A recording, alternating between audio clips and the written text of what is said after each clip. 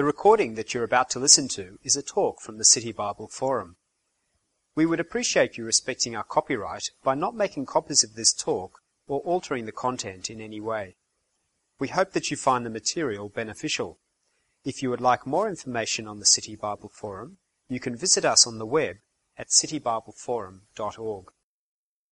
Well, sometimes when I drive, the streets in Sydney are so narrow they get two cars facing each other and you have to decide who pulls over first. Well, when I'm driving to church, I often think, well, I'll be such a hypocrite if I don't do this, so then I pull over first. But I hope for the thank you wave from the other driver. And when I don't get the thank you wave, I feel very disrespected. I feel undervalued and I feel underappreciated. And maybe we've often felt like that, disrespected and undervalued. Maybe it's when we take out the garbage, but no one says thank you. Maybe it's when we do the school run, but no one says thank you. Maybe it's when we work back late, but no one says thank you. So our question today is this: what would Jesus say to the undervalued? Well, welcome to our February series of talks where we ask the question, what would Jesus say? And Jesus meets someone in the Bible, and we ask, what would Jesus say to that person? And what would Jesus say to us today? And today our question is this: what would Jesus say to the undervalued? And this will come in the form of a 20-minute talk from me now, and there'll be time for question and answer afterwards. Well, today's question is, what would Jesus say to the undervalued? Because in the Bible story that we just read, Jesus meets a bunch of people who are undervalued. People were bringing little children to Jesus for him to place his hands on them, but the disciples rebuked them.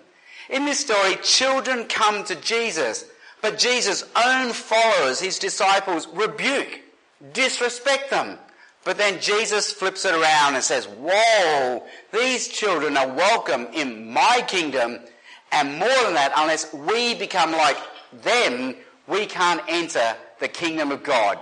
Now, this is the part of the story I just don't get. For my whole life, I've been trying to grow up, and now Jesus says we have to become like a child to enter his kingdom. What is going on? Well, to answer that, we need to hear the three things that Jesus is telling us in this story. Number one is this: it's hard to get respect. And we see that in the story. Verse 13, people were bringing little children to Jesus for him to place his hands on them, but the disciples rebuked them, disrespected them. Now, as you may know, a few years ago, I went through a midlife crisis and I bought myself a motorbike. And as you may know, I also bought myself a high-vis jacket. But my wife said to me, you cannot wear that jacket. And I said, why not? And she said, because you look silly in that jacket. And I said, but it keeps me safe. And she said, well, it was about safety. Why did you buy a motorbike in the first place? I hate it when they use logic against you like that. But she was right. I noticed whenever I did wear the jacket, cars would disrespect me. They treated me like I was invisible. They would cut in, they would crowd and tail me. So it's very hard to get respect. And maybe we felt that when we bring up a good idea at a work meeting, but people ignore it. But when someone else brings up the same idea, they praise it. Or maybe we feel that way around friends and family. When people ignore us, they talk over the top of us and they keep us out of the loop. Hugh Mackay is an Australian social commentator. In his book, What Makes Us Tick, the 10 desires that drive us, he says the number one human desire that drives us is this: the desire to be respected, the desire to be noticed, the desire to be somebody. We all want respect. But as we see here, it's very hard to get respect. But the second thing that Jesus says is this: Jesus offers belonging. In the story, it goes on. When Jesus saw this, he was indignant, and he said to them, let the little children come to me. Do not hinder them, for the kingdom of God belongs to such as these. And Jesus took the children in his arms, placed his hands on them, and he blessed them.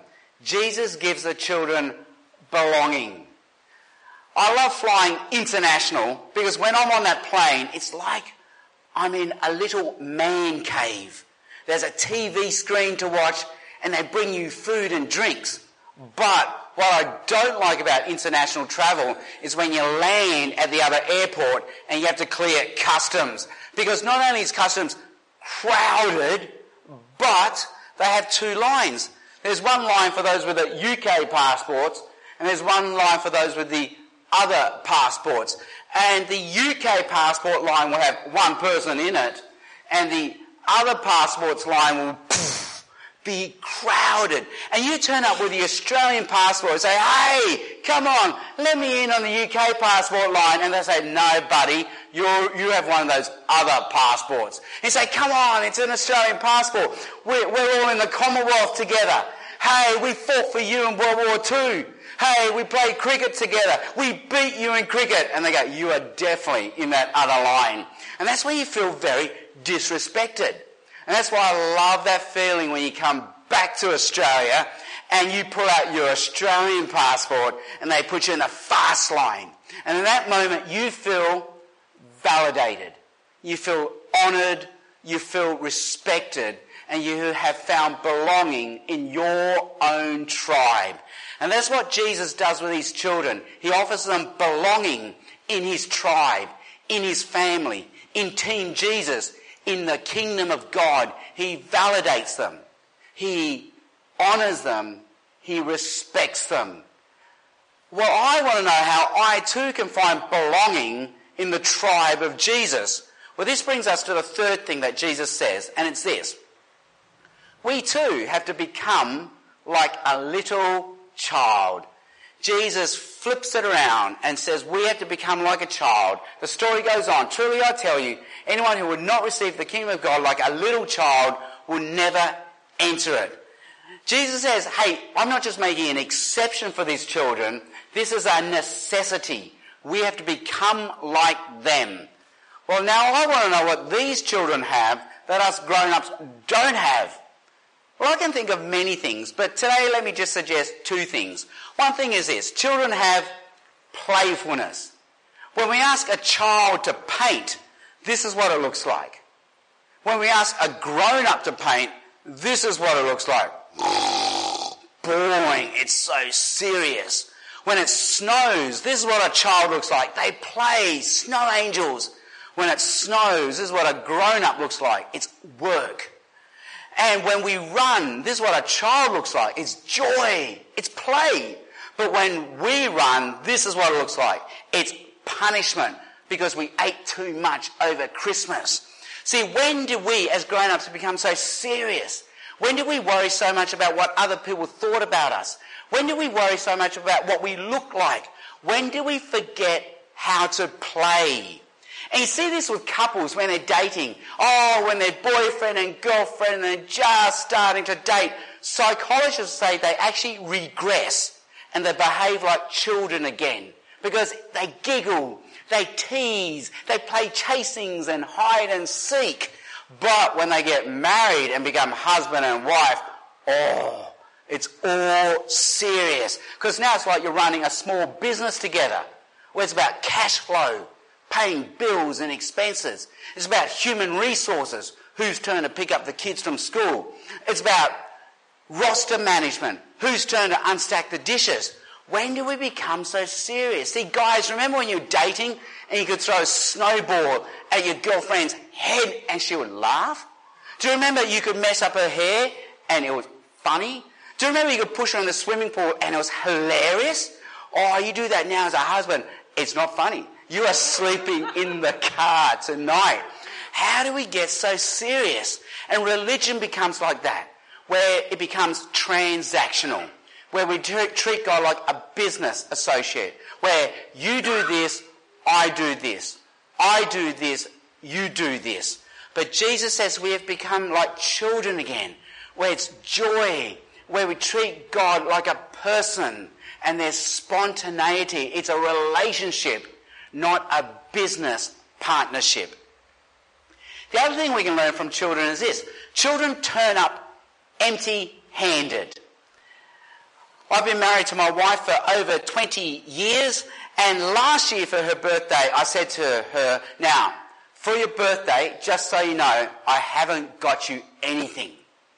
And she said, yeah, it's fine, you don't have to get me anything. And I said, are you sure now? Because really, I haven't got you anything at all. She said, yeah, it's all right. I don't need anything. I said, no, are you okay? Because I haven't got you anything for your birthday. She said, yeah, it's fine. You don't need to get me anything.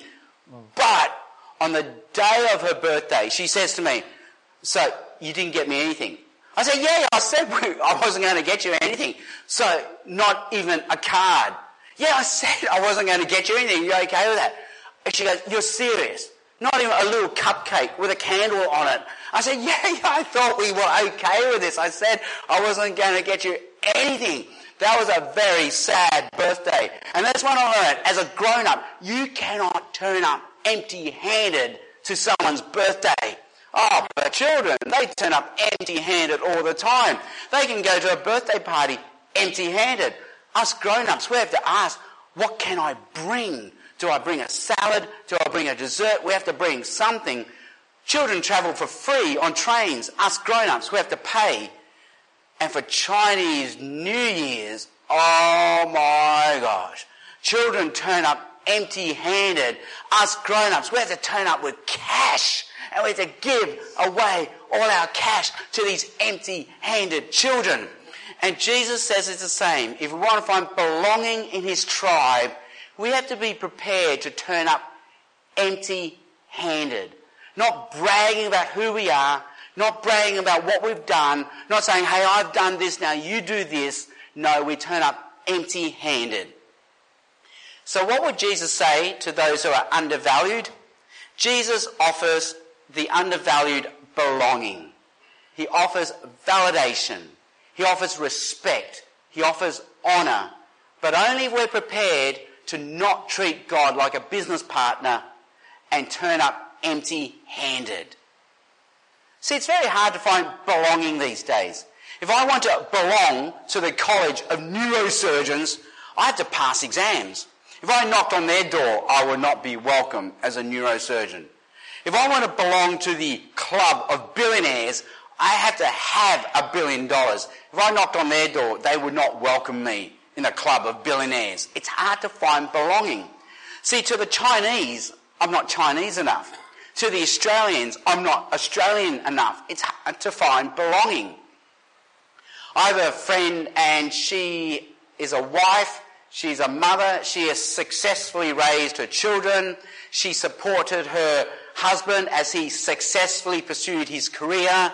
She herself has had a successful career, but she said to me, but I was never good enough for my mother-in-law. It's hard to be good enough. I have an Anglo-Australian friend who had a semi-professional football career, but he said to me, after every game, people would say to me, good game, good game, good game, but I never heard my own father say, good game. I was never good enough for my own father. It's hard to be good enough. But with Jesus, we don't have to be good enough. Jesus is good enough for us. And so Jesus says to all of us today that we can find validation, we can find honour, we can find status, we can find dignity, we can find respect, we can find belonging in his tribe, but only if we're prepared to turn up and not treat God like a business partner, but turn up empty-handed. Yeah, so the question was, receiving the kingdom like a child, could that also be that element of trust, especially the trust that you see a child have with a parent? And I say, yeah, absolutely. So just for a limited time, I just picked two things, playfulness and turning up empty-handed. But even the turning up empty-handed is that trust that I can turn up empty-handed and I'll be safe, I'll be secure, and I'll be loved as I am. And yes, it's under that context of trust. So trust is a big component, yes. So related to that, Sam, why did you pick those two things? There's lots of things that you could pick about kids. I mean, kids could be, snotty or noisy or a number of other adjectives. What made you pick those today, looking at this part of the Bible? That's right. So how was I not being arbitrary, just arbitrarily picking up two qualities when there are like 100 others I could have gone with, like naughty, snotty-nosed? Was I guilty of what philosophers call question begging? Well, The answer is I picked those two because I think they fit really well in the context of Mark chapter 10, where that story came from, and the equivalent chapter in Luke. Because the foils to the children it will be the rich young ruler who turns up and says, hey, look at all the things I've done. Hey, what do I now need to do for eternal life? And Jesus says, well, no, it's the children who will get eternal life. And so it's not what, so I think it's that foil to the young rich ruler. And also it belongs in that context in Luke with the parable of the tax collector and the Pharisee. Again, the Pharisee parading what he's done before God. And then straight afterwards you get the story of the children. So again, it's emphasising, again, it's not transactional, because the Pharisee is treating this like a transactional relationship, and it's turning up empty-handed. Again, opposite to the rich young ruler and opposite to the Pharisee. Thanks, Sam.